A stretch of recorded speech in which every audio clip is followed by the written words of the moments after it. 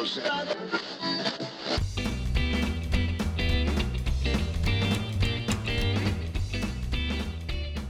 Howdy, and welcome to Wise About Texas, the Texas History Podcast. This is your host, Ken Wise. I want to thank you for listening to this podcast, and thanks for tuning in today for a little Texas history. This episode is being recorded and released in September of 2020. College football is about to start, a little bit different this year with the government restrictions, but we're going to play some college football, which is, I think we can all agree, the greatest sport. I hope everybody is getting back into the swing of the school year. Also changed a little bit with all of the restrictions that the government has implemented. But I hope that your kids, especially your Texas history students, are back at it. I have a lot of Texas history teachers that listen to this podcast and use this podcast in their classrooms, probably more this fall than any other time given the situation that we're in with the pandemic. But I want to pay tribute to all those teachers because it's a lot different than any teachers used to or expected with all these pandemic restrictions. So thank you, teachers, for what you're doing. I'm hearing from a lot of you, and I really appreciate all your efforts. Also, a mention to all the parents who have all of a sudden become teachers with all the activities the kids have to do at home. I have teenagers, one middle school, one high school, and we're having virtual school and some in person, and I know it's a crazy time. But any of you Texas history teachers that listen to this podcast that can use a little bit of help, I'm happy to Zoom with any Texas history classes out there. I've done so with college classes, with 7th grade classes. Haven't tried it with 4th grade yet, but any Texas history teachers listening that want to put me to work, I can definitely make some time to meet with your class and talk about Texas history. Well, today I'm going to, the podcast is not the only Texas history activity I do, and some of the other things that historians do include publishing articles in historical journals on topics of interest to the author or the public, and I published one this summer in the Texas Supreme Court Historical Society Journal, and I will post a link in the show description to this article, and the article is titled The Republic's Secret Court. And so I wanted to talk about that today because before the Constitution of the Republic of Texas was ever ratified, before the Congress ever met to construct the judicial system and other branches of government, there was an emergency that required the creation of a court. And so right after the Battle of San Jacinto, President David Burnett, by executive order, had to create the Court of the District of Brazos. So I want to talk about that story today, but it doesn't begin with any particular lawsuit or criminal case or something that you're used to. It actually began with a naval battle. So let's go back to April 3rd, 1836, and get wise about Texas. All right, let's set the scene on April 3rd, 1836. We've had the Declaration of Independence, March 2nd. We had the fall of the Alamo, March the 6th. We had the Constitution of the Provisional Republic of Texas signed March 16th, March 17th. You had the Goliad Massacre, March 27th. All the while, Sam Houston is leading the Army east on either a tactical countermarch or a retreat, depending on whether you loved or hated Sam Houston. The Army is itching for a fight. The government is fleeing ahead of the Mexican Army, along with the runaway scrape and the citizens. The government eventually makes it to the east end of Galveston Island. Lots of people fleeing from the runaway scrape are also on Galveston Island, believed at that time to be uninhabitable. Several are fleeing trying to get across the Trinity, trying to get across Lynch's Ferry, running away from Santa Ana. And nobody really knows at this point what's going to happen. But there was another component to the Texian forces, and that was the Texian Navy. So the ships of the Navy are out in the Gulf, and one of the tasks they were assigned was to patrol near the mouth of the Rio Grande and try to intercept shipments of supplies, etc., to the Mexican Army. So one of the better-known ships of the Texas Navy is the schooner Invincible, and it is patrolling near the mouth of the Rio Grande and comes upon a ship, a brig, called the Pocket. So the captain of the Invincible, Jeremiah Brown, captures the Pocket, boards her, checks the manifests, and discovers that the cargo and the manifests don't exactly match. The cargo, in fact, consisted of gunpowder, lead, guns, material for Santa Anna's army. Also on board were two individuals who were well-known agents of Mexico from New Orleans, and they had dispatches for Santa Anna. They had a map of the Texas coastline outlining what were believed to be Texian defenses, the obvious conclusion being that an invasion by sea was contemplated. Now, there had always been, I don't want to get too deep into the military tactics, but there had always been a plan to resupply Santa Anna by sailing supplies up into the middle Texas coast. So this was all fitting together. Brown decides to sail the brig, captures the brig, decides to sail her to Galveston, where the government was. So he did so. And on Galveston Island at the time, as I mentioned, was the provisional government, and of course the president was David Burnett. Also on the island was a gentleman named Benjamin Cromwell Franklin. At this point, this story might start sounding familiar to longtime listeners of this podcast because I told this story, the capture of the brig. It was called the Pocket, capture of the brig Pocket. I told this story in the very first episode of Wise About Texas, and the episode was First Judges of Texas and featured Benjamin Cromwell Franklin. But since that first episode, I made a discovery in the Benjamin Franklin papers at the University of Texas, and that's really the subject of this episode and why I bring up again the capture of the brig Pocket. So Franklin is on the island. He was one of the trusted messengers for the Army, so we don't know for sure, but we think that he was probably delivering some dispatches from Sam Houston to the government.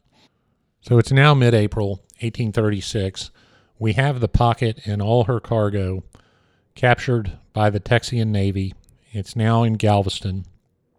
Burnett is there, Franklin is there, and Burnett instructs Franklin to raise as many men on the island as can fight and to meet Sam Houston and the Army wherever they may be, which we thought, of course, would be Lynch's Ferry because Sam Houston was headed that direction, as was Santa Anna. So Franklin loads up 6 kegs of gunpowder from the Pocket, gets on a small skiff with 8 other volunteers, and begins to sail up the San Jacinto River toward what would eventually be the San Jacinto battleground. He arrives on April 20th, 1836, arrives in camp with the gunpowder. We know for sure he had gunpowder. He might have had other things, might have had guns, might have had lead, ammo, cannonballs. We don't know for sure, but we do know that he had gunpowder. And he proceeds to participate in the Battle of San Jacinto as a cavalryman. And so the Battle of San Jacinto occurs and, of course, is won in 18 minutes, thanks in no small part to the gunpowder from the Pocket. After the battle, and again, I'm still retelling a little bit of what we covered in Episode 1. After the battle, Thomas Rusk, the Secretary of War, asks Franklin, the trusted messenger, to return to Galveston and deliver the news to the government that Texas was now free. So Franklin does that. Takes him 4 days to get down there, and he informs the government that Texas is now free. So you would think that everyone would be overjoyed, not a care in the world. We've captured Santa Anna. Sam Houston's going to get him to order the Army out of Texas. The Army's going to go out of Texas. Our problems are solved. The United States is going to annex us immediately, and mission accomplished, right? Well, wrong. We had a problem. and the problem was the pocket. Well, what was the problem? We captured the ship. We got a lot of useful cargo. She was aiding Mexico. Everything looks good. Well, the problem was the pocket was an American ship sailing under an American flag. The cargo was shipped by an American company and insured on the American insurance market. We had a big problem.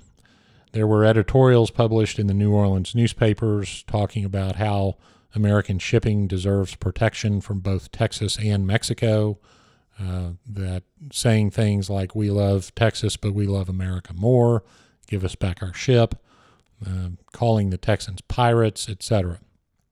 So Burnet, the first thing that he had to deal with after Texian independence was an international relations problem. There were a couple of agents for Texas in New Orleans. One of them, William Wharton, wrote the following in a letter to David Burnet after learning of the capture of the pocket. And here's a quote from Wharton's letter. Quote, "There is some talk of piracy having been committed by one of our vessels. In the name of God, let the act be disclaimed and the offenders promptly punished, if such be the fact." Close quote. So you can imagine that Wharton's trying to calm everybody down in New Orleans and appear to at least agree with them temporarily that we should not have captured that ship. There was another letter written by a diplomat, well, I'll call him a diplomat, Robert Triplett, who was also in New Orleans trying to aid the Texas cause, and he writes a letter to Burnet encouraging Burnet to issue a decree creating an admiralty court. Now, let me pause for a minute and talk about admiralty law in brief.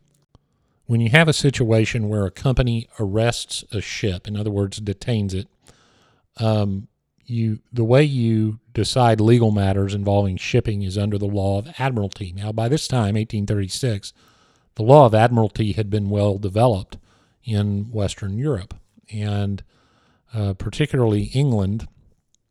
Everyone would have been familiar with the admiralty law and the general process involved. But think about where we were in Texas. We had no law. All we had done was win a revolution. We didn't have any laws. We didn't have a Congress.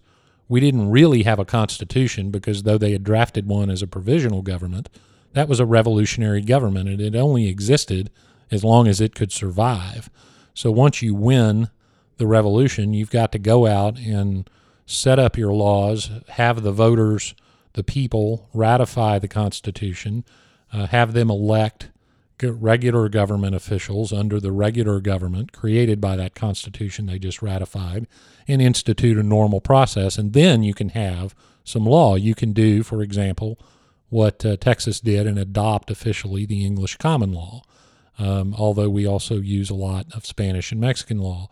But you have that regular process, and of course all of that takes time. Well, they didn't have any time because they had the pocket in port. So Triplett suggests, look, you got to issue an executive order, a presidential decree, and establish an admiralty court so that we can dispense with the pocket and make it seem legitimate. And this is what his letter said, quote, "according to the law of nations," close quote. In other words, everyone would expect to see an admiralty court trying an admiralty case and adjudicating in some fair way the capture of this ship.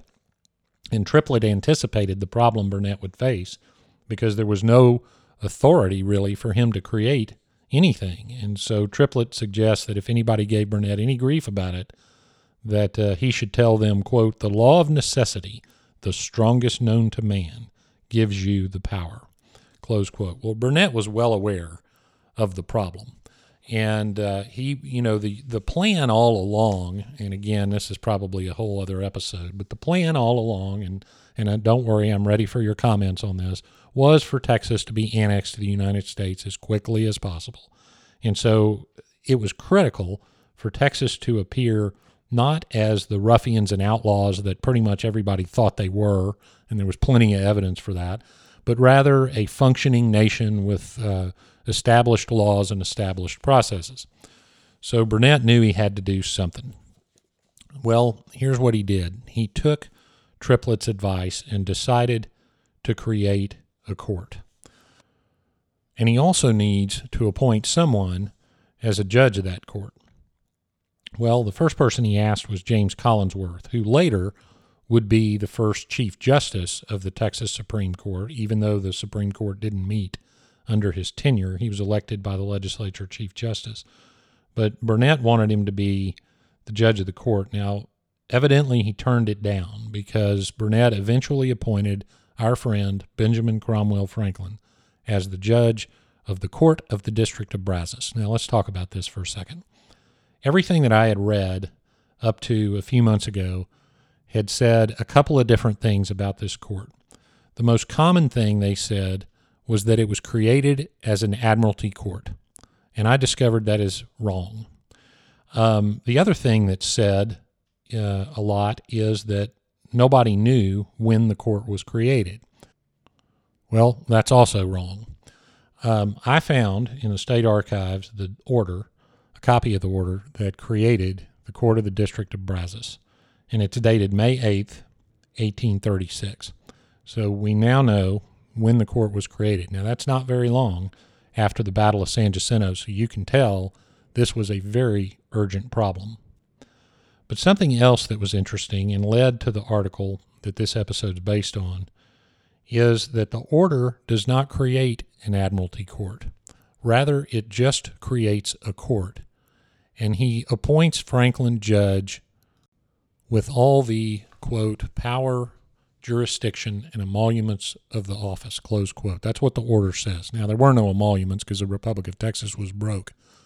But he created it with all power and jurisdiction of the office. Well, what's the office? The office is the Court of the District of Brazos.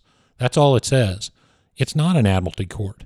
It's just a court. It's a court of general jurisdiction. Now, obviously, the reason the court was created was to try an admiralty case, and specifically the case of the capture of the Pocket. But that's not what happened. Well, that's not exactly what happened. He did try the case of the Pocket, and Judge Franklin found that the Pocket was a prize of war. Now, that was a very convenient ruling, obviously, since we had fired the cargo of the Pocket back at its owners during the Battle of San Jacinto. But Judge Franklin didn't stop. He kept sitting as the judge of the District of Brazos, and he kept the court open. In fact, now I discovered this when I was researching Franklin's life, and I was in his looking at his papers at the Briscoe Center at the University of Texas. And first of all, there's a photostatic copy of the order creating the Court of the District of Brazos, so nobody bothered to look in there who's written about this before. But the other thing that I found were copies of petitions filed in the Court of the District of Brazos. One of them, for example, was the petition to condemn the ship the Watchman. Now, if you go back to the Wise About Texas archives, specifically episode 41, titled The Horse Marines, I tell the story of the capture of 3 Mexican ships by Isaac Burton and his men who managed to capture them without firing a shot. One of those ships was the Watchman. So there's a petition filed in the Court of the District of Brazos, addressed as such pleadings were at the time to the judge of the court, and names Benjamin C. Franklin, and it asked to condemn the Watchman. So that was another admiralty case that Franklin would have tried, and we know he did try it because we do have the judgment and some other documents associated with the judgment including payment to Isaac Burton as the percentage of the value that his men were entitled to. So we know that case was completed, and it would have been completed in the Court of the District of Brazos. Interestingly, that petition, what's in Franklin's papers appears to be a copy, was signed by Patrick Jack. Now, you may recall Patrick Jack was a lawyer who was friends with William Barrett Travis, and in the Anahuac disturbances was one of the main actors, along with Travis, in the Anahuac disturbances. So Patrick Jack signed it, and he signed it as attorney for the District of Brazos. Now, I don't know if that meant that he was appointed as a district attorney, which would have been very interesting because that would have been another government official appointed before the Constitution was even ratified, or was he just signing it as an attorney in the District of Brazos. We don't know. But that's something that, so we know that the court handled that case as well. There are also deeds that survived that were filed with the court of the District of Brazos. Now, nowadays, that sounds very strange because you don't file property deeds with district courts anymore. But what it shows you is that this was the only official government office of any kind that was open, and so at least office of the Republic of Texas. So people were eager to do business as the Republic of Texas and do business with the Republic of Texas, and clearly considered themselves citizens of a new country. And they flocked to this court to do their business. So there are several deeds or copies of deeds that were filed in the Republic of Texas. Now, interestingly, at least one of those deeds was actually drafted by Benjamin Cromwell Franklin, who was also a lawyer. And so you had a situation where the judge drafted the deed as a lawyer and then filed it with himself for recording and approval, presumably. So it's kind of an awkward situation. But I found something else in those papers that really caught my eye, and that was a memorandum book. When you open this memorandum book, it looks like a ledger, and there are amounts of money, there's descriptions, and then amounts of money recorded on the right side. So it is kind of a ledger book. So I start looking at it, and what I discovered after looking at it for a few minutes, because it seemed to me to be kind of a book of accounts. There seemed to be fees being charged, perhaps loans being made, and I was just kind of casually looking. And then as I was reading the descriptions, it dawned on me what I was really looking at was a record, the only one I'm aware of, that survives from the court of the District of Brazos. And it was a record of what Judge Franklin was doing as judge of the court. He had kept the court open beyond the case of the pocket to do the people's business under that order from Burnett, and he was very busy. Now, I had never heard or read about any of this. I am not aware of any writing, and I hope if someone out there is, please send it to me at host@wiseabouttexas.com. But I don't think anybody really focused on the fact that this court stayed open and did business beyond the case of the pocket. So I started looking at it, and he was charging fees for the decisions that he was making. Now, this is not unusual back then, because under the alcalde system before the revolution, the alcaldes were entitled, who acted as judges, that was one of their functions, were entitled to charge fees for conducting court business. In fact, it was one of the complaints of the colonists that a lot of these alcaldes were getting rich on their judicial decisions. In fact, when Stephen F. Austin was allowed to promulgate some civil laws and regulations for his colony, which was in the 1820s, he actually specifically wrote down what the alcaldes could charge, so there'd be some sort of restriction. Well, Franklin was operating under that system because this memorandum book listed many of the things that he was doing as judge. Here are some examples. He issued certificates of citizenship. One in particular to Peter Griffin, he charged $2. He charged a man named, first name Thomas, the last name was illegible, charged $1 for writing an affidavit and administering an oath. Not sure what that was in connection with, although most of the business was in connection with land. He issued letters of administration, which are probate documents that you deal with if somebody dies and someone's appointed the administrator of the estate. So there was some of that. I started sniffing around for criminal cases after this. I went down to the Brazoria County Archives and discovered a criminal indictment in the court of the District of Brazos. So he wasn't just handling land business or probate business. He was also trying criminal cases. I started to do a little more research and found another criminal case that was likely in that court. I haven't verified it yet. And then I found one of my favorite characters in Texas history, as longtime listeners know, is Angelina Eberly. And I discovered in this memorandum book a wedding performed by Judge Franklin for Jacob Eberly and Angelina Payton. And so Angelina Payton became Angelina Eberly, presided in a wedding presided over by Judge Benjamin Cromwell Franklin of the Court of the District of Brazos. So all of this is very interesting. But I got to tell you the sad part. I was in the middle of working on this article and scheduled a trip back to Austin to dig deeper into the business of the Court of the District of Brazos, as well as look around the state archives for what I now knew existed when the pandemic hit and everything shut down.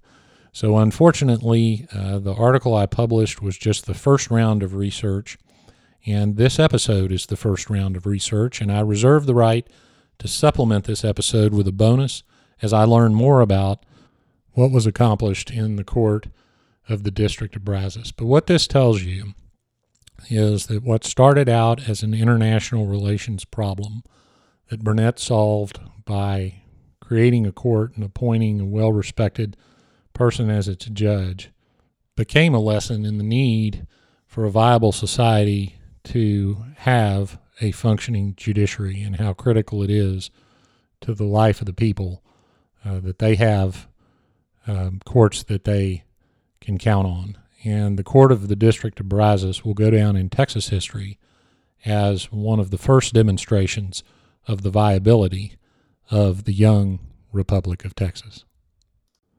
Well, now we come to the part of the episode I call Getting There, where I tell you where you can go see some of the things that happened in the episode. Unfortunately, this is another one of those episodes where I didn't really talk a lot about specific places. We think that the trial of the Pocket was held either in Velasco or perhaps Brazoria. I believe that Judge Franklin lived in Brazoria for a period of time. The Brazoria County Archives are on the top floor of the Brazoria County Museum, which is in an old courthouse in Angleton, and I strongly encourage you to visit. It's a lovely museum. If you have the time and desire to look at the original minute book from the Brazoria District Court, also presided over by Judge Franklin after the government was set up. He was one of the first 4 judges in the Republic of Texas after the Constitution and laws were initiated. You can see cases recorded in that minute book that obviously had to have started in the Court of the District of Brazos, even though it doesn't say it. And, of course, we mentioned the Battle of San Jacinto, so here's your regular reminder to go visit the San Jacinto battleground, especially as the weather turns cooler. Benjamin Cromwell Franklin's papers are located in the Briscoe Center for American History on the campus of the University of Texas, and that's over by the LBJ Library. It is a wonderful place, a very significant archive in the state, and you can view Benjamin Cromwell Franklin's papers, including the minute book that I referred to. I'll be going back there as soon as they reopen to do more research. It's very, very interesting to go into these archives and be able to see these documents firsthand. And we also mentioned Galveston, where we sailed the captured Pocket. There's some Texas Navy-related things in the Texas Seaport Museum there. And if you go to the Bryan Museum, you will find some documents addressed. There's one on display addressed to Judge Franklin after he was a judge in Houston. Well, that wraps it up for this episode of Wise About Texas. Thanks for tuning in today. Go like and share the Wise About Texas Facebook page. You can find the show on Twitter and Instagram at Wise About Texas. And if you support the promotion and preservation of Texas history, you can support the show via Patreon, patreon.com/wiseabouttexas. As always, keep your episode suggestions coming to me at host@wiseabouttexas.com.